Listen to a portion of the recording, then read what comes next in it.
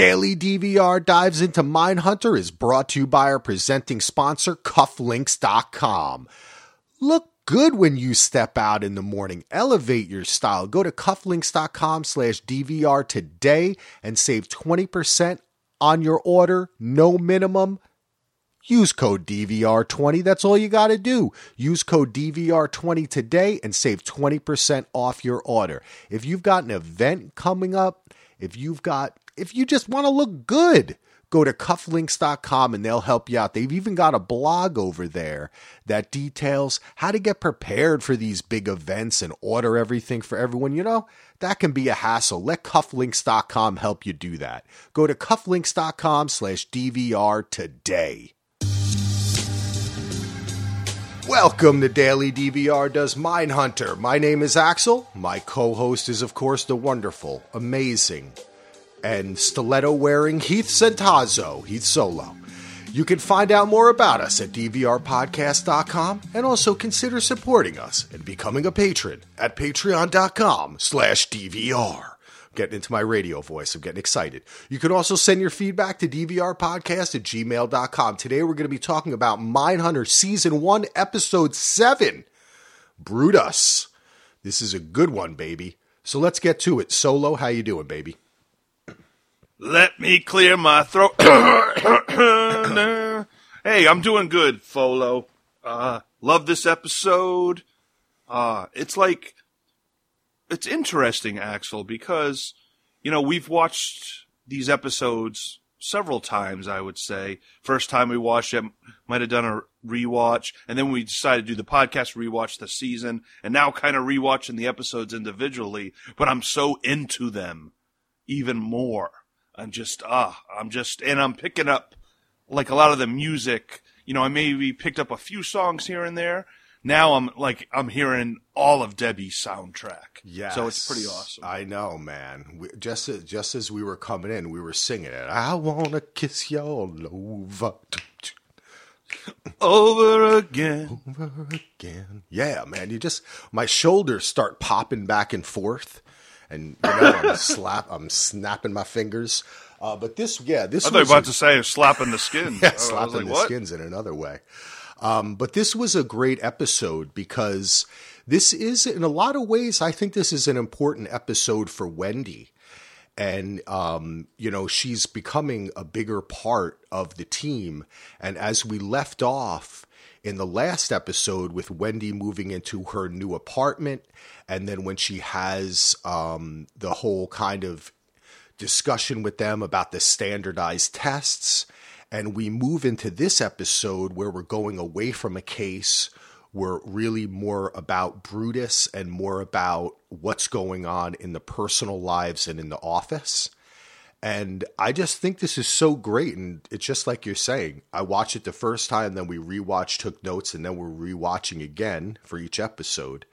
And you just see the way that they built this up. Like they were sitting in the writer's room and they're like, okay, we did a case. We got to come back here.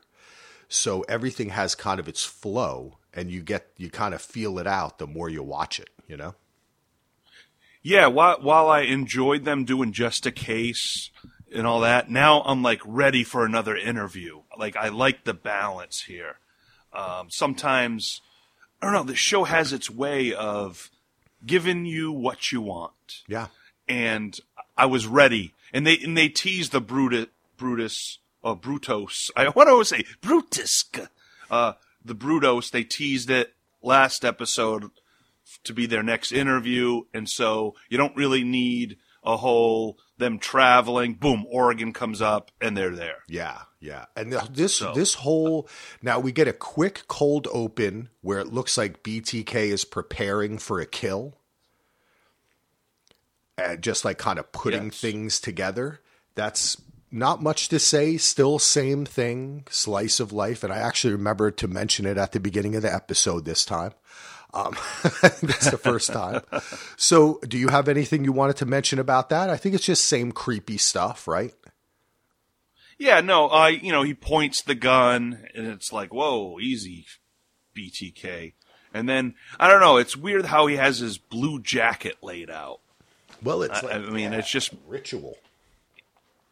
Yeah, it's just like, wow, he's really, we see him, tying knots with his wife. We see him working. We see like almost the everyday working man. And now it's like, I'm an everyday working man, but now I am a detailed serial killer. So it gives you that juxtaposition, if you will. Yeah, definitely. You're right.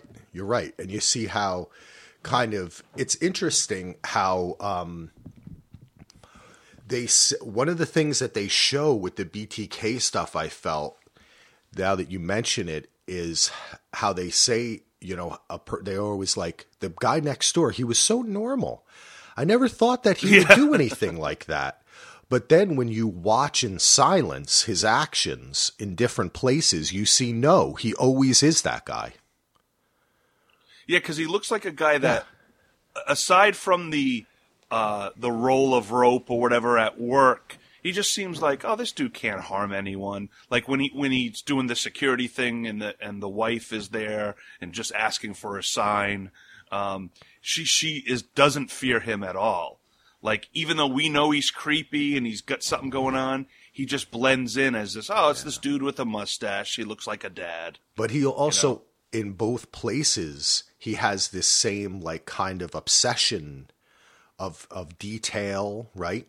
And, like, preparation. Right. And it's creepy. It shows how kind of, like, in the same way that we're getting to know Tench and Wendy, and especially Holden, and you see the way that they have their own little rituals, and things that they believe, and then that's what makes you think. And I think that's why people love the show so much, is you're kind of like, geez, what kind of serial killer stuff do I do? You know what I mean? Like when I'm doing, it's like, am I prepared? Yeah, no, it's fun. It's funny because after watching this show, every time I meet someone new, I'm almost extra nice because I'm like, what if they're a serial killer? Dude. And if I say the wrong thing, will they kill me? Will they, or they'll be like, you were nice to me, I won't kill you. I have to tell you, the prolonged way that we're covering this and watching this show, it has seeped in. And I think that I have the same reaction. So it's funny that you and I have the same reaction, where it's like I just become more suspicious of everyone. So I've decided maybe I should be a little bit nicer. Like I don't want to attract anyone to take too much of an interest in me, like, oh, I know. But it's kind of funny, but you're absolutely right. We jump right in there in Salem, Oregon, which is less than it's about an hour away from me. I'm in Portland. I'm flying in to see you, and then we got to go interview some peeps. Yeah, let's do Salem, that. Maybe I'll you know what? I'll case out the area and see if I can find any serial killers solo. Maybe we'll take a few cases. We could just go to the prison. Yeah, that's true. Yeah, that's true. We could do that, but I'd rather take a few cases. Okay, we're going to do it. We're getting on the road, baby. Off track. It'll be just as creepy, though, because this is shot so well. I really like the way that they kind of made it so creepy coming into Oregon, because one of the things is that it is so beautiful here, but sometimes all the trees and the green can have a kind of like creepy hue because if it's cloudy, and they really capture that coming in. And I wanted to mention too, what they do with Brudos is every time before you see him, you hear him. Yes. You hear that little laugh.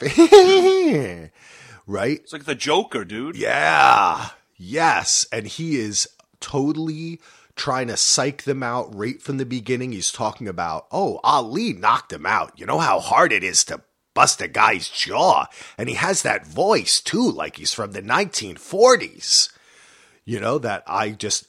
This character is this actor does such a great job of bringing this real person to life. But as I'm sure in most cases, the actor is much more interesting than it would be if you were probably hearing the real person. That's kind of what I assume. But I haven't watched any of these. Have you gone back now and watched like Kemper or any of these guys? No. I was on the Google, and because I was looking up when I was looking at the Ed Kemper, the actor who plays him, and then I was like, I wonder how he looks like him. And I saw like a couple of clips of him. I'm like, oh my god, it looks just like him. But I haven't like watched. That might be a little project for later. Yeah. But I don't know how deep I want to get into it. But I do like when Brutos is what I mean. That they got a great reference to the Norton Ali fight and how breaking a jaw takes practice. Yeah. You know, and I'm like, ooh, but yeah, that laugh of the Joker, and I'm just like, and then I look, I go, is that Scotty Six? I was like, no, that's not Scotty Six. It might be his distant cousin. But he's at Galaxy's Edge.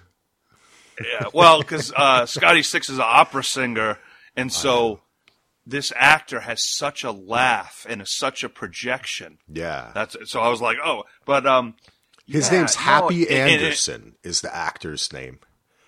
I just saw that. I'm sure. I know I've seen him in other stuff. Yeah. I just, but I mean, it's so different because, like you said, he's almost trying to get in their heads right away. He sits down.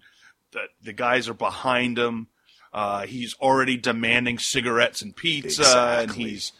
and he's messing with them. Yeah. Like it's almost like he's prepared, because I don't think he's done this before. Maybe when a cop or something comes in to question him, or in the past when he's been interrogated. But yeah, it's a total different vibe. Yeah. It's really interesting, Solo, that I see he and Kemper as like evil twins, or kind of like you're describing it, like almost like the Joker and the Riddler or something like that, you know, or I don't know, maybe Kemper is more like almost Mr. Freeze. Yeah, Mr. Freeze, or like a Brainiac type character, you know, that's like Yeah, his intellect. And then Brutos, even though they have the same physical, they're both imposing, they're larger, they like to talk, but he does so many things differently. He doesn't want to be honest, right? He doesn't want to admit that he killed these women, even though he already has admitted that he's done. He's playing all these games with them, that the way that he says, and he does similar things to Kemper. The way Kemper also immediately started talking about, like, you know, it's not easy to strangle someone, to take the life. Right. It's not as easy as people would think. And then he starts talking about, you know, it's hard to break a jaw. The same thing of, I've hurt people, right? Like you're talking to a person who has killed people, and the table sitting and all they make such an interesting pair. And then when we find out in the interview, when he lets it go and says, well, Kemper was right. You are idiots, or, you know, you are morons or something, which really makes Holden very upset, right? Yeah, the one thing that messes, it's not killing, it's not the pictures, it's not this and that. It's, wait, Ed said I was a moron? Yeah.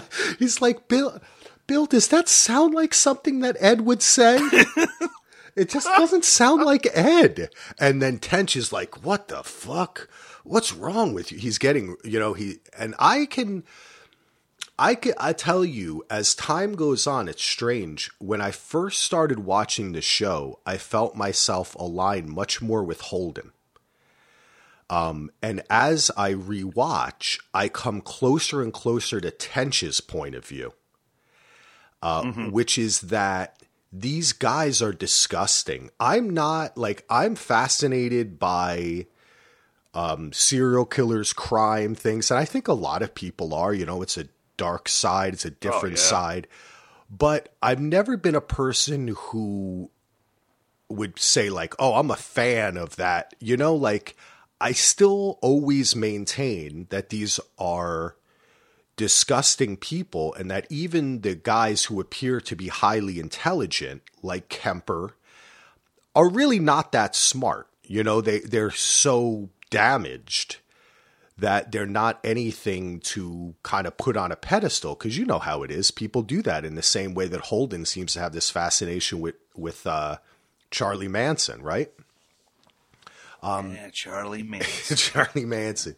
So I can kind of see how this conversation is really interesting because they've been doing this a little while now, right? We're 7 episodes in. Is this the 4th guy they've spoken to? 4th or 5th, right? Because there was one that was really quick. Yeah. I'm trying to think so now. They're getting, because I don't want to skip ahead because it kind of blends in a little bit. And also also they've done a fair amount of detective actual in the field work where they're interviewing people. Yeah. So, but suffice to say, it's interesting to see the way Holden and Tench's relationship over the and we might as well, we can, because they talk with Brutus, they leave, and then they kind of quickly come back. And within the first half hour of the show, the first 25 or so minutes, we've spent 15 of those minutes, or 20 of them, in these interviews. And you can see the way Tench and Holden work off each other. And Tench kind of surprised me in this one, right? Like, he seems like he's going hard again, but then he kind of actually, when Holden is going to talk, kind of go back to asking the questions on the sheet, it's actually Tench that goes rogue. Yeah, he goes off script, which did not expect that at all. Because, you could tell Bill Tench, I mean, think about how far he's come just with these interviews where he didn't even want to go see Kemper. He goes, and right off the bat, he's like, "You're an asshole, you're a killer. Why am I here?" And now he's going the Holden route. And Holden's even surprised. He gives a look like, "Oh, we're going off script? Yeah. Oh, okay." That great point, Axel. I love that moment. That was great because what's up? Oh, I'm sorry. Did you notice that the recorder is smaller? Yeah, that's right. He says, "Where's the microphone?" And he goes, "It's the little silver thing." Right? Now, has there been a passage? I guess there hasn't been a passage. It's just, I guess, throughout 7 episodes. It's hard to tell. They just upgraded equipment? Yeah, I mean, I think that that's the other thing with this show is that it's sometimes hard to tell the passage of true passage of time within the show. Like, how long has Wendy actually been there with them? Mm-hmm. Because in the episode style, we're only like 2 episodes out from them riding the elevator down together, where she officially becomes a part of the team. And in this episode, especially when we get back from the first interview with Brutus, the relationship with Wendy seems so open. Like, they're, you know what I mean? They're very comfortable with each other to disagree. Tench has a little bit of an attitude. She gets a little bit mad even later about the questionnaire. So I don't know. I think it's probably been a couple months. Yeah. And plus, with travel time and days off and stuff. So there's probably, there's got to be more time than we think. It's not like, okay, this is our next case, episode ends, boom, we're there. But there's got to be some time in between as well, because it's not 2019 where everything seems so faster and boom, boom, boom. Life took a little bit of more time in between acts. True. Yeah, you're right. So even for information, for them to get a request, they have to call up and then they hear back, right? Like, there's not that instantaneous, and you can see things are happening in their personal lives, right? We see in this episode, Wendy settling into her apartment. But that's interesting that you mentioned that about kind of the time period and like how everything is a little bit more lackadaisical and slower. You forget about that, don't you, now with everyone on their cell phones? Things took a little bit when they're waiting for a call.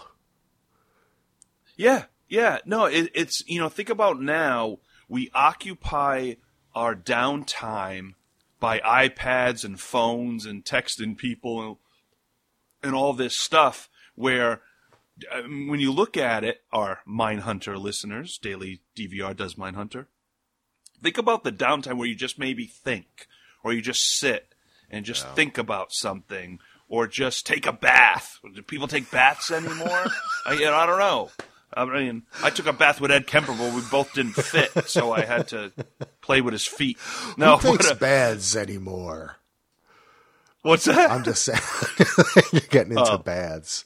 It sounds like something that Tench would say. Who takes baths anymore? Yeah, right. See? Yeah, Tench is my boy now. Like you, I was like a Holden guy with the haircut and me shaving and, wearing ties, and now I'm like, want to drink whiskey and smoke cigarettes and barbecue. Oh, but, man. But I was saying, like, the downtime of just peace and quiet. Yeah.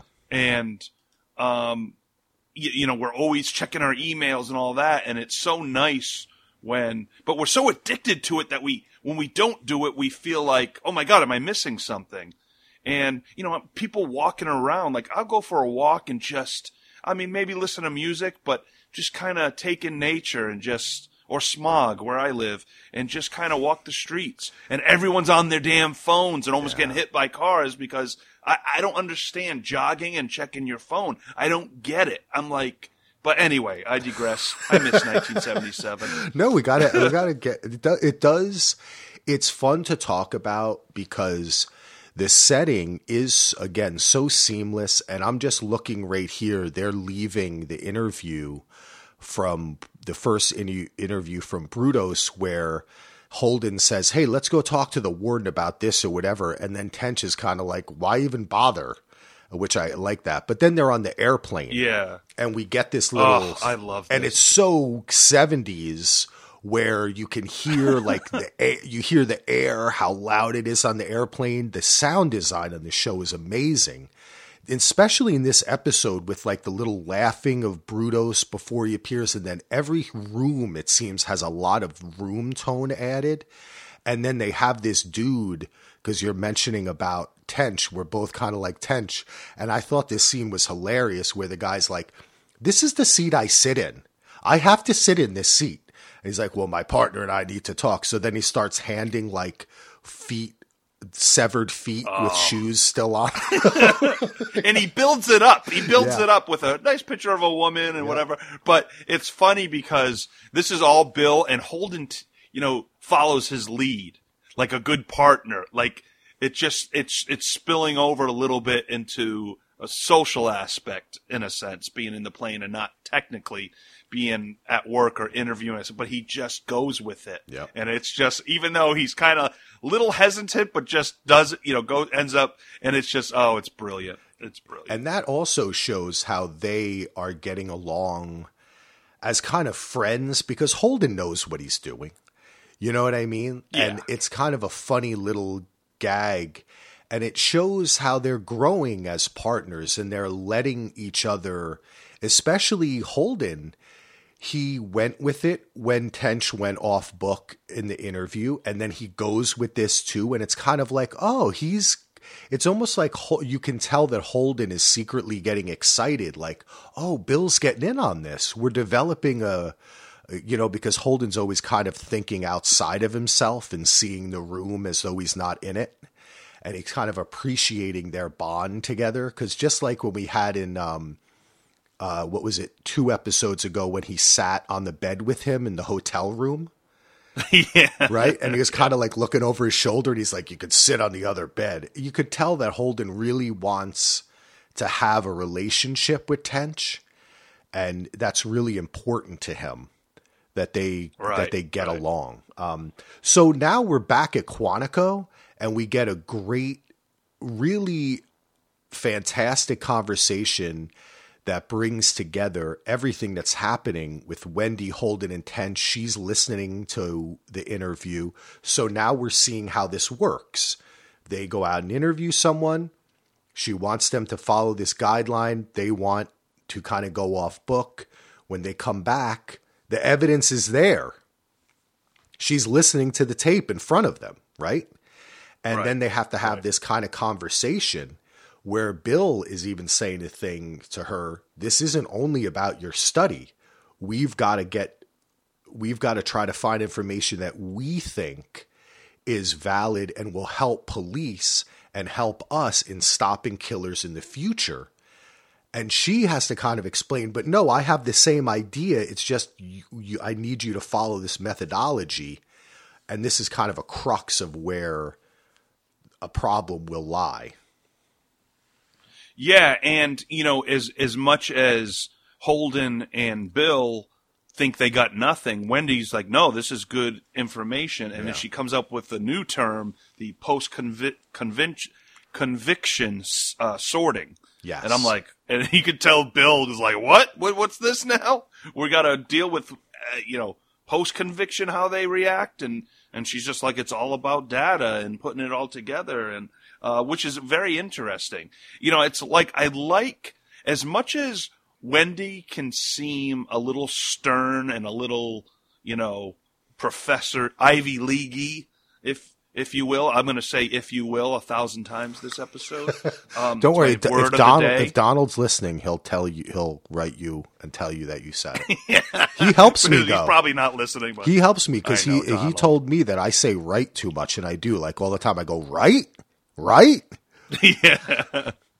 Yeah, but that's part of society now, that whole right. True. Like for the last few years, so it's like normal, but it's like the you know what I mean? You know what I mean? That's an East Coast thing. But, okay, Donald, I will continue. You feel me? Now we're just going to go through them all. Let's go to 1977. Oh, what is it? No. But with her, she's but she has to be this. I'm not going to say a mother figure, but she has to keep them on track. Yep. But at times, you get a little annoyed because it's the boys' club, and you're really Bill and Holden. I mean, there are guys, but excuse me. But I love that she's not just the same character as them. Yes. I mean, all three of them are very different, but it works. Yeah. And basically, we have our feelings what happened in the interview, and she's almost brings it home for us. Listen, this is what we got from it. Then you start thinking like, oh, she's right. Oh, this is interesting. So it's a learning process for all three, but she's trying to guide them in the best way, even though, it didn't work with. The problem is their first interview was Kemper. And that was done in such a way where it was Holden alone, then Bill came on, but Holden just kind of let Ed almost run the interview, and he's scribbling notes really fast and all that. And that. Oh, I'm sorry. It just makes me think. I wanted to agree with you, Solo. Is that the funny thing is that throughout this once they talk to Kemper, the rest of this season, and I don't think it's a spoiler to say this, though, is that it's almost as if Kemper is part of the team because they are the idea of him is always with them. And I think that Holden almost carries Kemper into the room with him. He's the original, right? And kind of pop their cherry. Patient Zero. Yeah. And so everything is against Kemper. And because he was so open and he made Holden feel special too, right? He took such an interest in him. So it's interesting to me that you mentioned that really laid such a foundation, and Wendy wasn't a part of that. So she comes in later, and she has a relationship with Tench in that they feel like the kind of mom and dad to Holden. But then when they start, even in this scene, when they start talking, Holden is immediately attracted to the intelligence and just to the kind of ideas that they're trading in. Whereas Tench gets more frustrated because he wants practical results. He doesn't want to do a 4-year study that at the end of it, in 20 years, you can look back and say, oh, we learned this. He wants to go out and find a killer today based on what information they got from this particular interview, right? Like that's where their kind of Tench is so used to what happened with Kemper, and then the way they found the guy who was killing the old lady and the dog right away, and then they went and they got Frank right away, and he's thinking, okay, that's all, we're done. We can do one interview and catch 20 serial killers. But Wendy and Holden realize that this is a longer game they're playing, And so it's funny how Tench, in a way, becomes their roles are so strange. Sometimes Holden and Wendy are the mom and dad, and Tench is the little kid saying, "Let's go get him. Let's go get him." You know, it's really fascinating the way this is written and the way all three of them work together, and also the way that because perhaps, I mean, I don't want to. It's not solely because of Wendy's interest in women rather than men, but that's the sexual tension. There's not a lot of it. You get a little of it from Holden, where you can tell he kind of like, I mean, Wendy is very much like his girlfriend. Yeah. You know, they're very similar. Take a little break to remind you of our presenting sponsor, Cufflinks.com. You know, sometimes I just go over to Cufflinks.com, I look at their awesome products, and I say to myself, how lucky I am to have this amazing sponsor. They've got the coolest stuff over there. Man, you know what they sent me, and I'm going to be giving these away, some popcorn cufflinks. Listen to all our podcasts at dvrpodcast.com to find out how, but they've got awesome stuff over there. So go to cufflinks.com/DVR and use code DVR20. They've got socks, ties, cufflinks, money clips, tie clips, so much cool stuff, even like pocket squares, just any way to kind of make you look good. Those little touches always help. Don't forget the little details, baby, because cufflinks.com's got them for you. Go to cufflinks.com/DVR today, use code DVR20 and save 20% off your order, no minimum.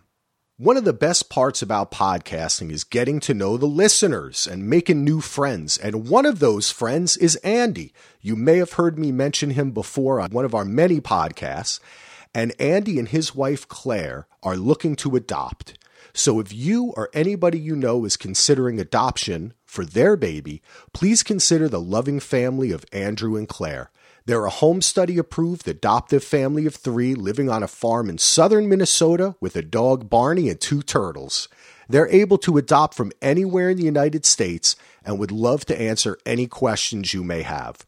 To learn more about them, check out their Facebook page at Andrew and Claire Adopt or on Instagram at Andrew_and_Claire_adopt.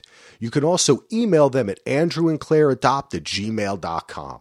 So again, if you or anyone you know is considering adoption for their baby, reach out at andrewandclaireadopt@gmail.com. Thanks. And you can see that a little bit, but Holden never crosses that line here with her or during these conversations. He's just really turned on by the thought process. Yes, he really is. And, you know, and then, of course, Bill calls his buddy in Portland, PD, and gets a number for Jer's wife.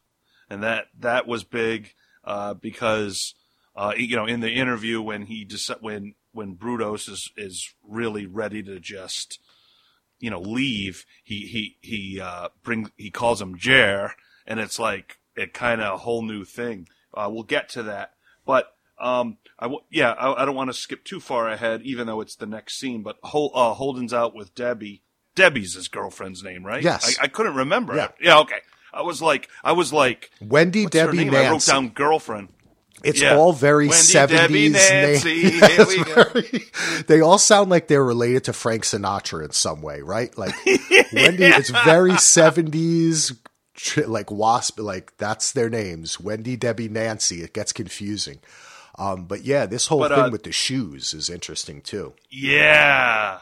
Oh my God. And it's set up so well throughout the episode. You get so many different, observations. And it's important. If you will. There's a line where it comes a little bit later, where Wendy and Tench are talking and he says something about Holden. He's like, nothing gets through that guy. But then as we're watching the episode, we see it gets, not only does it get through to Holden, it's just on such a deeper level that it's almost as if it goes so deep into him, it takes time to come out. But when it comes out, it's inhabited his whole body, right? It's like he's looking at the shoes here And when he's touching them and talking to the shoe salesman, now we know that these shoes are for Brutos, but doesn't it also seem like he's taking a certain pleasure in having a secret conversation with the shoe salesman? Like he's kind of getting off on it too. Oh, you're probably right. I just got it that he was just keeping it so Debbie didn't overhear. I mean, I know that's what he was doing, but it just, I didn't even think of it like that. If you watch it again, there's just a certain way that he's acting where I felt like he's kind of getting a dual thrill out of this. Yeah, he's keeping it. He's excited because he figured something out for the job, right? And also he doesn't know if this is the right thing to do. You know, it's kind of pushing to extreme what Wendy said when she said, give him cigarettes, give him everything he wants, make him happy. Right. But I also felt as if the interplay with Debbie and the way he was getting turned on by her and she was getting turned on, it seems to me that she gets the idea for doing the whole lingerie shoe thing that happens at the end of the episode from the way that Holden seems turned on at the shoe store. Interesting. So it's right. mixing it all together in this, it's confusing. Yeah. No, that's a great point. Man, that's like a deep dive. I want to to kiss you all over. Over again. Are my feet getting bigger? This is really... Yeah, well, half size. And then she's like, I don't want big feet. They're talking all about her feet. And man, first of all, I just have to say, Debbie, I wanted to mention this. I'm a part of a bunch of Facebook groups for Mindhunter because we're doing the show. I'm interested in what other people have to say. And one of the things is I'm glad you are. Why? You're not. No, I'm just kidding. You're terrible. You're like tense now. I'm holding. I'm looking at the internet. I'm investigating, and you're like tense. Come on, Holden. Get off that goddamn internet. Go outside and play with a basketball, kid. Throw a football with me. But people don't like. They don't like Nancy. A lot of people like Wendy, and they don't like Debbie. People think that Debbie is really cold or arrogant or whatever. I, on the other hand, love her. I think she's an amazing character. I love this actress. And I think that she is really too much for Holden, way too much. She just knows herself so much more than him. And she's, I think, really much more self-confident. And even though she's not at the same, he's a little bit older. He's not that much older than her. And he's more in his career. But I just love her character. And I love every scene she's in. And I think that this is really interesting, the way that she is mature enough to pick up on his kinks and what he might like. Whereas he's just kind of like a little fish floating down the river. You know what I mean? Like, oh yeah, he doesn't really get what's going on, Holden. He thinks he does. He thinks he's the boy wonder, but really a lot of things are happening to him. Yeah, and they're happening too fast in their relationship, and he's not picking it up, the cues. No. And this is part of the problem, like with the Nancy character. I didn't necessarily like her at first, but upon rewatch and going through it, I actually like her a lot more. And unfortunately, like with Breaking Bad, with the Anna Gunn character, people hated her character. This is one of the issues. We get so immersed into following our two male leads. Anyone who disrupts that, we tend to be like, oh, I hate that character, But put yourself in Nancy's shoes. And I think I mentioned this before. Well, she's home alone. She's taking care of a kid who's got a lot of problems. Her husband's not communicating with her, and she keeps saying that over and over. And Bill just wants to table discussions and talk about it, push it off. Yep. And that would be frustrating. Put yourself in her shoes and and she feels trapped, and she just wants her husband, and she wants to have a family. And granted, he's the FBI, he's got tough work and everything, but Bill can't table what happened at work and come home and be a dad and he loves his golf. But in the same time, what he sees every day is, would ruin any man, or want to numb it by alcohol, or just, you need your quiet time. But it's very hard to be married when you have this job. And so, if you look at it from both perspectives, cut Nancy a little slack out there, I agree, man. I agree. Yeah, it's the same thing. Yeah, it's the same thing as Anna Gunn in Breaking Bad, which is, if your husband was a homicidal, sociopathic maniac, or turned into that and broke bad, would you really be happy? No. And it's the same thing. Like, look, we have it here too. Bill's on the phone. Nance, I can't talk about this right now. Blah, blah, blah. Yeah. They're talking about his kid. He's like, I didn't want to try to, and later on when we see the conversation with them at dinner, I was hoping it wouldn't get to therapy. I mean, Bill, you're hoping it wouldn't get to therapy? You're a therapist. You go around talking to these serial killers. You investigate people's minds. You understand the importance of this, yet you can't relate that to your own child?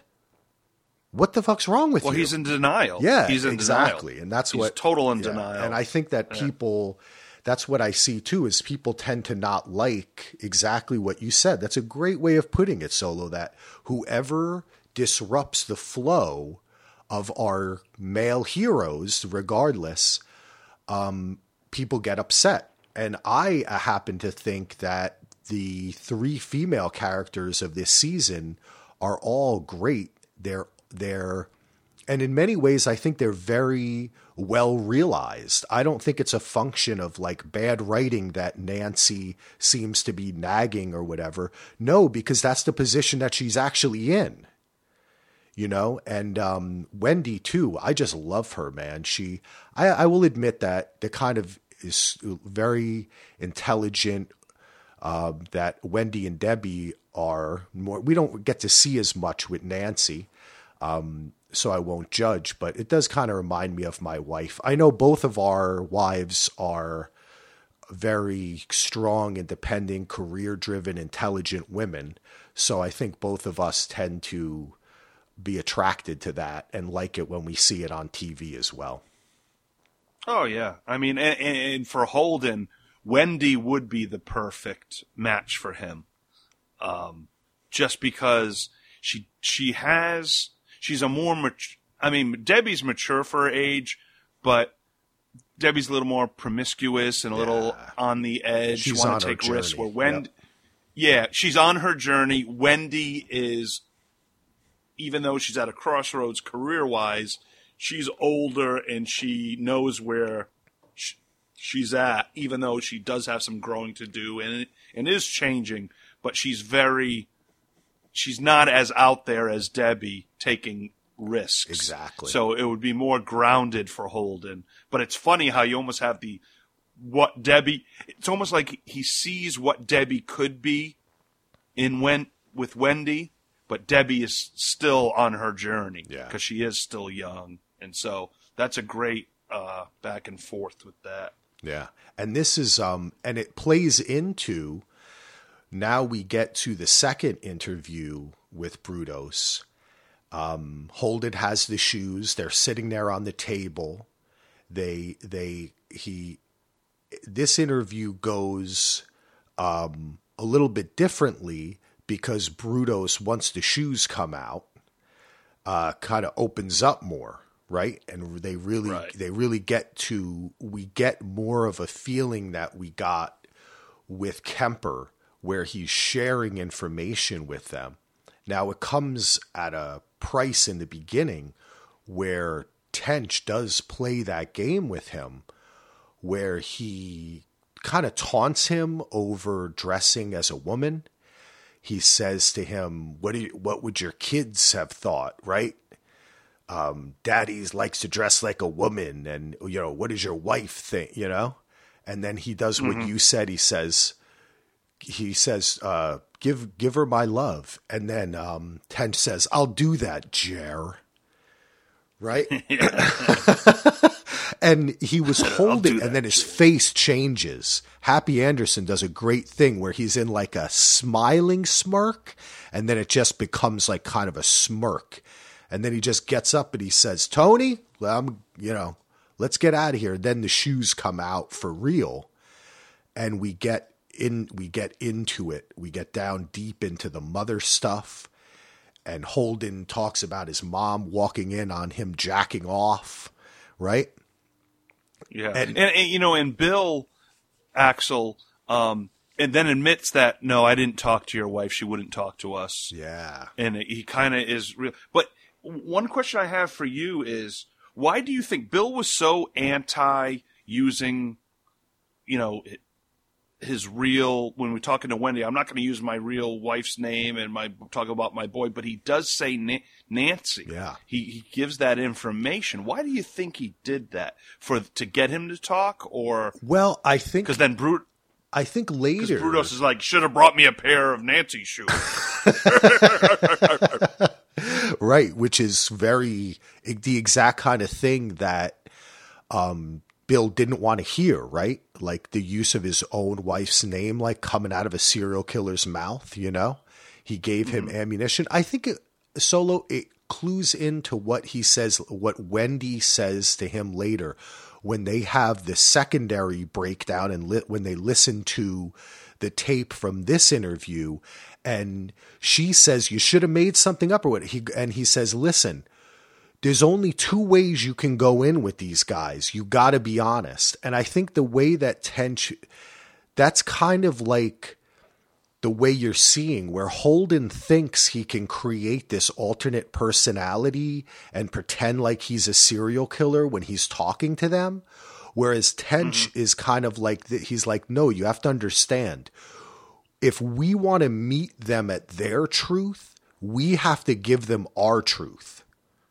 We can't lie to them to get them to tell the truth, because it's going to be harder for us to maintain our own sanity throughout it. You know what I mean? Like, Tench doesn't know any other way to be than to be totally honest and emotional. It's like we were talking about in other episodes where in the beginning he felt like Holden was losing it, in these interviews, but really it was Tench who was losing it, because he was getting emotionally invested because he's an open book. All of his tough guy persona comes from the fact that he's marshmallow inside.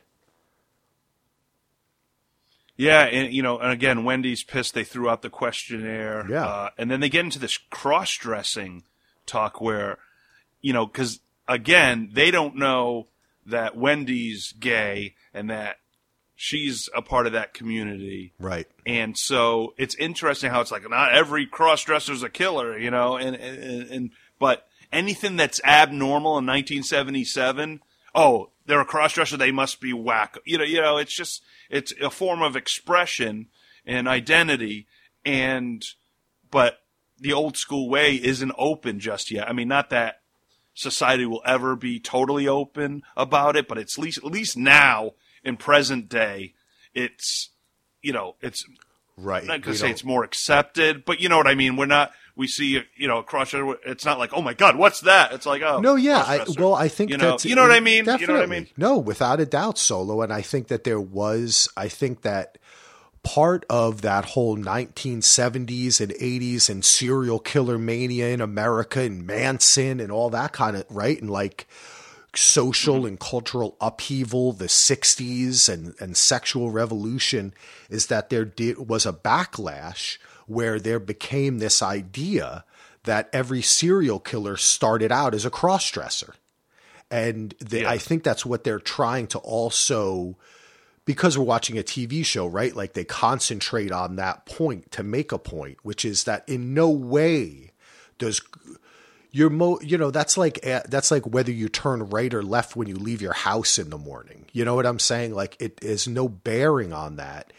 It's just that this particular, in these particular cases, this happens to be something that's a part of that, right?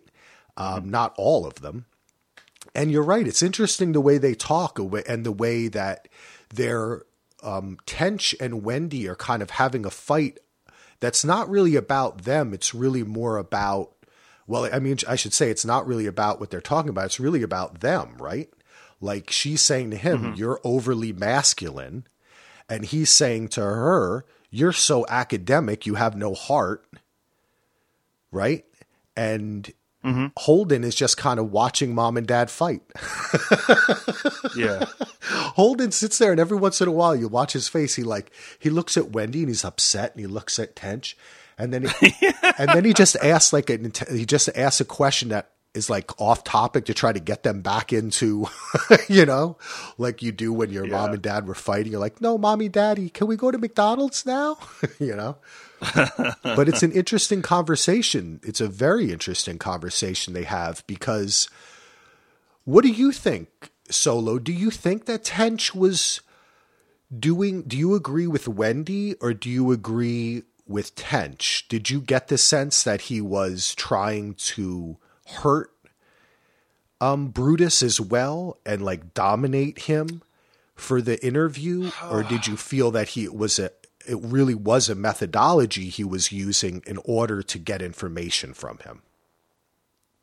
I think it's like when you have, say, like when he mentions his wife and he's very wants to get under his skin, wants to get back at him, he uses it. And I think while he's using it, he likes using it. Yeah. But then when he realizes, wait a minute, we're going to lose him now, he comes back down to earth. Yeah. He pulls back. Rope. So, yeah, I think the key with Bill here is he caught himself, and he could have just let him walk and said, screw this guy, but he doesn't in this interview. So, yeah, I think the problem is when he, says things that, we're just like, he's kind of like feeling like the everyday man, where it's just like, you're a psycho. Why am I wasting my time? Yeah. I don't care if your feelings are hurt, but he does pull it back. So I think that, he does show some progress here, because he could easily just be like, I'm done with this. I don't want to talk to this Joker.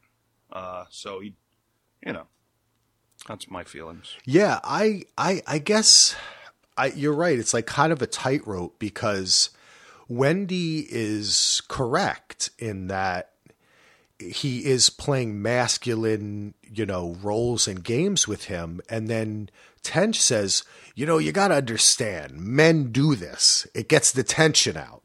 And the way he explains it is it's correct, right? Like, sometimes dudes, you kind of, you flex a little bit, and then everybody calms down and you kind of show who you are in the room. And it did kind of work. Whether it was what I think Wendy thought was that it was coercive in the sense that if they continue doing this, and even in this sense, perhaps Brutus was only he was just bullshitting them, telling them anything to get the results of what he wanted, which was like the shoes, which she thought was maybe a bit much, crossed the line from cigarettes and stuff. But then again, I kind of thought that Wendy should have had the idea like, hey, this is only like our first real interview together. We're going to make some mistakes. Like, why are you getting so upset, Wendy? Like, if you're a scientist and you're going to make mistakes, it's not all blue skies, then you've got to learn how to work with these guys. So, but we also see something we didn't mention is this starts the cat. So there's two scenes we get, which will become part of, this is kind of a theme in the show here with Wendy. She moves into this apartment. She finds this cat. We get these scenes with Wendy kind of on her own. What do you think about these scenes? Because I think it gives they're not that long. We get just little silent moments of Wendy, and it's interesting because so much of, I guess it shows that Tench's life is full of his family, Holden's wife is full of his girlfriend, and Wendy is kind of alone in this apartment with nothing to do but like leave food for a cat. Yeah, I was I read into this way too much until this last rewatch. As I apologize if, it sounds like the world is exploding around me, listeners, but because I was like, "Ooh, she's down in the basement. What's going to happen through the window? Yeah. Oh, it's a cat." But then after this, I'm like, she's just alone, and she's just having some downtime with her wine, and she's feeding a cat, and I think that's, maybe they're not allowed to have pets. I don't know, in the building, or maybe she never had a pet, but she feels close to, I don't know, feeding this cat. She gets a lot out of it for her. So it might be just the simple, she can't go on Facebook in 1977, so she's feeding a cat. Later on, I've done some reading on this, and when we get to, I guess it's in the final episode, we can kind of talk a little bit about this, what this may mean, because this is the thing that pops in and out. And this is the one thing that I would talk forward about. It's not really a spoiler. I think there is a little bit of significance to it that Fincher actually said in an interview. And I haven't talked about it with you yet, so I'll tell you live on the show later. But I think it's interesting little moments that I wish there was something more with Wendy when, after we saw her leave her partner and start this whole new life. But we'll probably get to that. But for this... Okay, yeah, let's... Yeah, at this point, I think that these little scenes are kind of interesting, and we may have more to say about them later. But we do get a cool little scene here. I should say not cool, but very deep series of scenes with Bill and his wife at dinner. Then they come home and they have kind of an altercation with the babysitter and themselves, as well as your as well as your garage truck. Yeah. Oh, yeah, my garage truck that I call it. Yeah. It must be a Wednesday around noon thing, Axel. Well, hey, we're getting to know now, Solo, how you work. Your garage truck serial killer is coming every Wednesday. Garage truck. I'm never going to live that down. But speaking of garage trucks, yeah, Wendy has her tuna and her cat. I have my garage trucks that I like to feed. Anyway, it's part of the realism. It's the inside the depths of Heath Solo becoming a serial podcaster. It's just you get it all when it's live. You do, baby. Have a laugh, But yeah, no, the Bill and Nancy. Wow, this has been building up. No. This has been building up because remember with the dinner scene when Nancy makes the comments, you don't talk to me. The phone calls, and Bill wants to, like he says, he wants to table the discussion for later. He's tired, overworked. But yeah, the whole, should we have a doctor or a musician as a therapist? And it's $45 a pop. But of course, he spends that for a club. But a club, I guess you can keep and, Anyway, yeah, because you don't get to keep the son, right? Like the son is. Yeah, right. It's interesting, isn't it? The dichotomy between the separate. Bill is so complex, like the separation he has between things is really weird. But it's the way that so much of, I guess, America worked for so long, Mm-hmm. Yeah, and even when. Brian gets into his office and the photos and, Bill is like, I gotta, it's 20 years old, but I gotta put a lock on I'll find the key to the filing cabinet. Maybe I should just lock the door. And Nancy's like, he just wants to get close to you. Yeah. He's wearing your ties, your shoes. And then Bill, unfortunately, as much as it like not disgusted me, but I was bothered by it. But he was being honest. He goes, he's not that interesting. And I'm like, oh boy, that's the wrong thing to say, buddy. But he's like, I can't even get a hug from my son. He doesn't look at me. He doesn't talk to me. So he's frustrated, but he's not really, he's like, well, I'll be home on the weekends. But it's like, you're playing with them and you're looking at your watch. And that's when he says, well, he's not that interesting. And you're eager to go to your next golf match. And so but the scene, Axel, this scene, I give Nancy a lot of credit in this because Bill's going off, throwing down the photos. You want me to bring home work? Okay, here you go. This is, and then even there's a point where Nancy looks at him like, Brian's sleeping, and Bill actually lowers his voice. It's a great acting moment where he's aware of his surroundings, but he still goes off. And she actually, you look at Nancy's look while he's going off, and she's not turned on, but she's like almost thankful that he's letting emotions out for once. Yep. He's talking to her. Yep. And even though it's about some bad crap, she's like, and that's why she embraces him. And then Bill immediately is like, I'm sorry. But it was actually I thought they took a step forward in their relationship with this, even though it seemed like going to be the worst fight and it could kill them. But it's what she wanted. She wants some emotion out of Bill. Yeah. Talk to me. I'm your wife. We're supposed to be in this together. As much as Bill wants to protect everyone, and that's his job, and he doesn't want to bring it home, but he is bringing it home because he's not there. Yeah. He's not there when he's home. And that's even worse at times. And in Nancy's little hints, it's always like, but that emotional scene, oh my God, it just, that still sticks with me. It's one of the stronger scenes. Well, everything is practically a strong scene in this show, but this one really, I felt it was good for both characters, and I hope this helps their relationship. We'll see, but it just feels like they broke some ground here. Yeah, the whole. These whole series of scenes, from the dinner out to getting home to the babysitter quitting because of the pictures, but not only the pictures, but it's obviously because Brian has so many problems and the babysitter is kind of bugged out about it, right? And she seems to be making connections. Is this kid weird? Why would he take those pictures, right? To the breakdown that Bill has. It's wonderful. It's so classic Americana. The acting is wonderful, and you're absolutely right, Solo. She just wants him to open up, and she loves him, and she loves her son, and she just wants to have a family.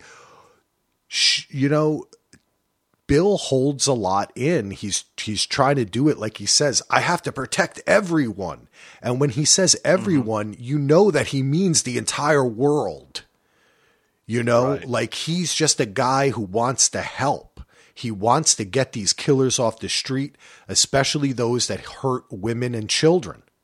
That's like his goal in life. And yet he's ignoring the woman and child in his life. It's, Bill reminds me, it's like an old story. I don't want to diverge too much, but it's like when you hear an interview with Julian Lennon, John Lennon's son, right?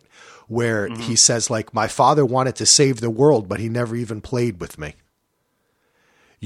Sometimes these men who think they're so powerful and strong, they do everything for everyone except for the people they rely on the most.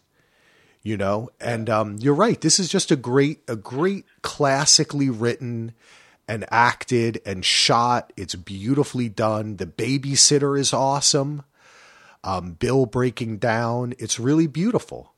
And, it's beautiful because it's real, but it's sad because Bill's taking this so hard. It's like he said about Holden. He can survive anything when, you know what? Bill doesn't exactly like going and talking to a serial killer. It bugs him out. Mm-hmm. And, great. Yeah. And speaking of that, I have a challenge, a please help me challenge to our listeners. All right, let's hear it. So I love Bill's shirt. It's like dark blue with the white, like, outline of the pocket and the shoulder. And I'm looking for a shirt like that. I need this shirt. Okay. So, which shirt is it? Where is it? It's in the, that he's, in this sequence when he goes out to dinner. It's the blue shirt. Okay. That he's wearing.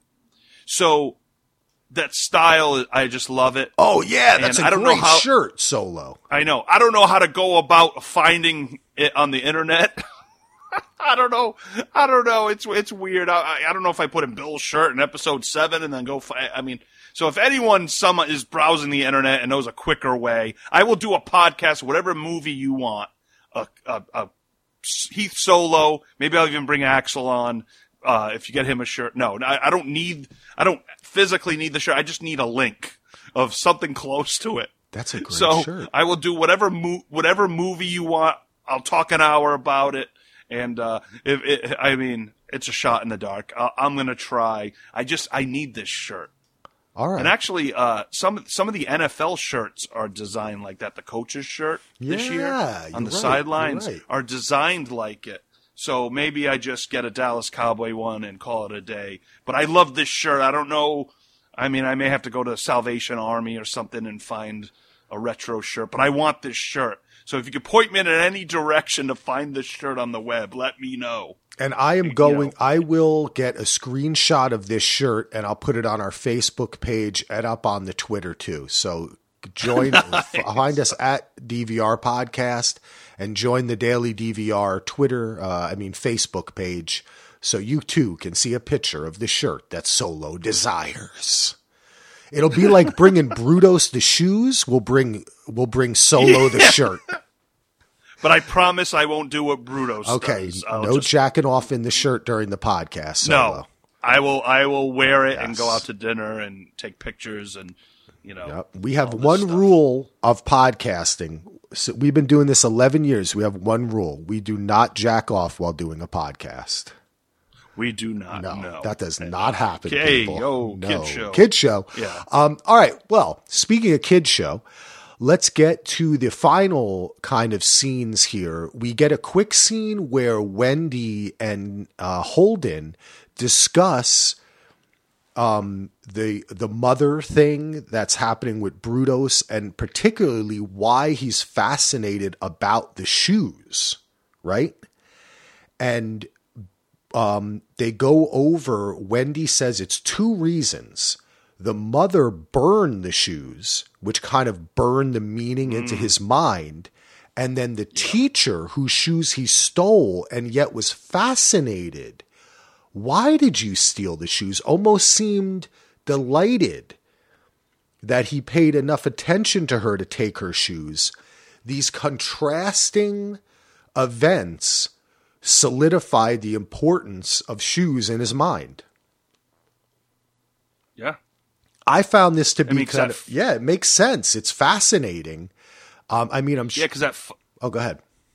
Oh, sorry, buddy. At 5 years old, he had a fascination for shoes, and then getting the mixed signals. One, the burning, and the other, it can mess with a 5-year-old or a young man, young boy.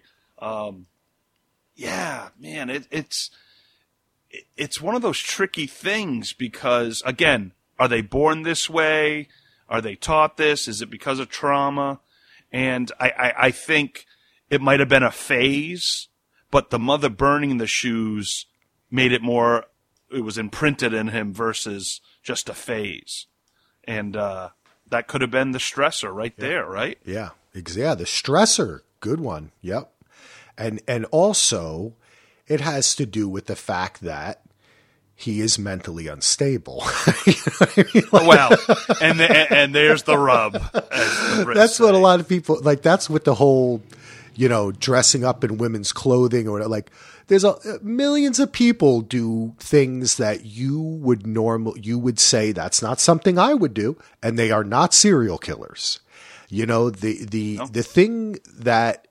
only thing that all these people have in common is that they're murderers, right? That's the true thing that we can't lose sight of. And I think that's something that Wendy never loses sight of. Like, it does, their abhorrent behavior or different behavior, abnormal behavior is not what makes them a serial. What makes them a serial killer is they are murderers, that they focus this into killing other humans and dominating them in that way. And I think, and that's something that Wendy also tries to make kind of known to Holden. But, you know, how deep it gets, I don't know. Then I forgot we have a quick scene right before the Holden. Now I'm getting Debbie, Nancy, Wendy mixed up. And the Debbie scene here, which is where Tench and Wendy kind of make up. You know, he says, you know, they kind of talk a little bit. They see each other's point of view, and they basically really get together by looking at Holden and commiserating on him. And that's where Bill says, that guy's immune to everything. I wish I could get some of that. And then we cut to this whole scene. Yeah. Which is obviously not true. But there's one thing we should mention, because we did a little research on it earlier, which is that, Tench was looking at the knots in the Ada Jeffries case. And then he calls a guy in Iowa and kind of Detective McGraw, and updates him on this. Now, this will come up again, and we did hear about this in episode 1, but there is not yet any other connection in the show to this case. This is all we know of as of yet, because this is kind of in the Mindhunter fandom. This is a little interesting part of the show, and we'll, just like with the cat thing, we'll get to it. So just pay attention that he had this phone conversation. Yeah, and it's the Ada Jeffries case. Yeah. So we'll remember that. So might be a while. Remember that. Put that in the little basket of Mindhunter joy. Exactly. To go back to. There you go. And now we get a very awkward dinner scene where Holden kind of is just effusing his pride in Debbie, Nancy, Wendy, and and you know, he's kind of like, "Oh, you're amazing, and you just have a tenacity to go on." And she's kind of like, "Okay, Holden, okay," you know, he's like really into her, right? Like he's almost he's got a little wine, and he's kind of like, "Marry me, what? So I can cook for you." He's really kind of feeling it, but he's also kind of like, a little bit. How do you say, like, lowering himself a little bit to her, right? Like he's kind of like in awe of her, almost as if she's so powerful. And it's kind of like he's playing with power dynamics too. He's not just complimenting her. He kind of likes the feeling of her, a little bit of domination. And then we see she comes out in the lingerie, and that's exactly kind of what's set up here, is she's like this powerful, it's almost a little dominatrix type thing. It doesn't get into that, but she's like very powerful, and she's absolutely gorgeous. I'm not one who gets into the lingerie, but she really wears it, doesn't she, Solo? Oh, yes. And, you know, hey, she's done with her exams. Yep. She's happy. She cooks. Holden's surprised that it's good, and she's like, what? But like, even to where he's given her the toast and he rambles, and she goes, "Oh, I thought this toast was about me," because he starts getting into his own things. And it's like, oh, Holden, what are you doing? Yeah, that's what I mean. It's like it's about him. Right? Yeah, you're right. That's right. I forgot that she says that. They talk about his cases. Yeah. They talk about, you know, very rarely does Holden always turns the conversation into his life, what he's working on. There's never a scene where it's like him and Debbie talking and it's just about her. Yeah. You know, it's always about him. You know, trying new shoes for him. Oh, I don't like it. Just it turns everything to that. And I can understand why Debbie is frustrated. But the whole foreplay scene where the shoes just catch Holden's eye and he can't get his mind off the shoes. And me neither, It's got to be the shoes. They shot this so well because... They're coming for me, Axel. Oh, God, I thought that was the Bill, Tench, and Holden and Shepard. Uh-oh. Oh. They're always got to be on the lookout. But yeah, they really get you on this one, man, because she comes out and she's strutting and she's powerful and sexy and she's gorgeous and she's smiling and like having fun with it. And he's kind of like a little boy sitting there and it's going nice. And then you see the shoes. And then I got the same kind of feel, like I just kind of was like, oh, because it just made you think of Brutus whacking it in his shoe. You know what I mean? Like it just was not. Yeah. And then he gets turned off because of the same reason, but because he's really kind of immature, he says it's not, this just isn't you. And he basically frickin' makes her feel terrible. Oh, he pushes her away. Yeah. And like, get off me. And it was just, I felt so bad for Debbie. Me too. And, and I forgot about this.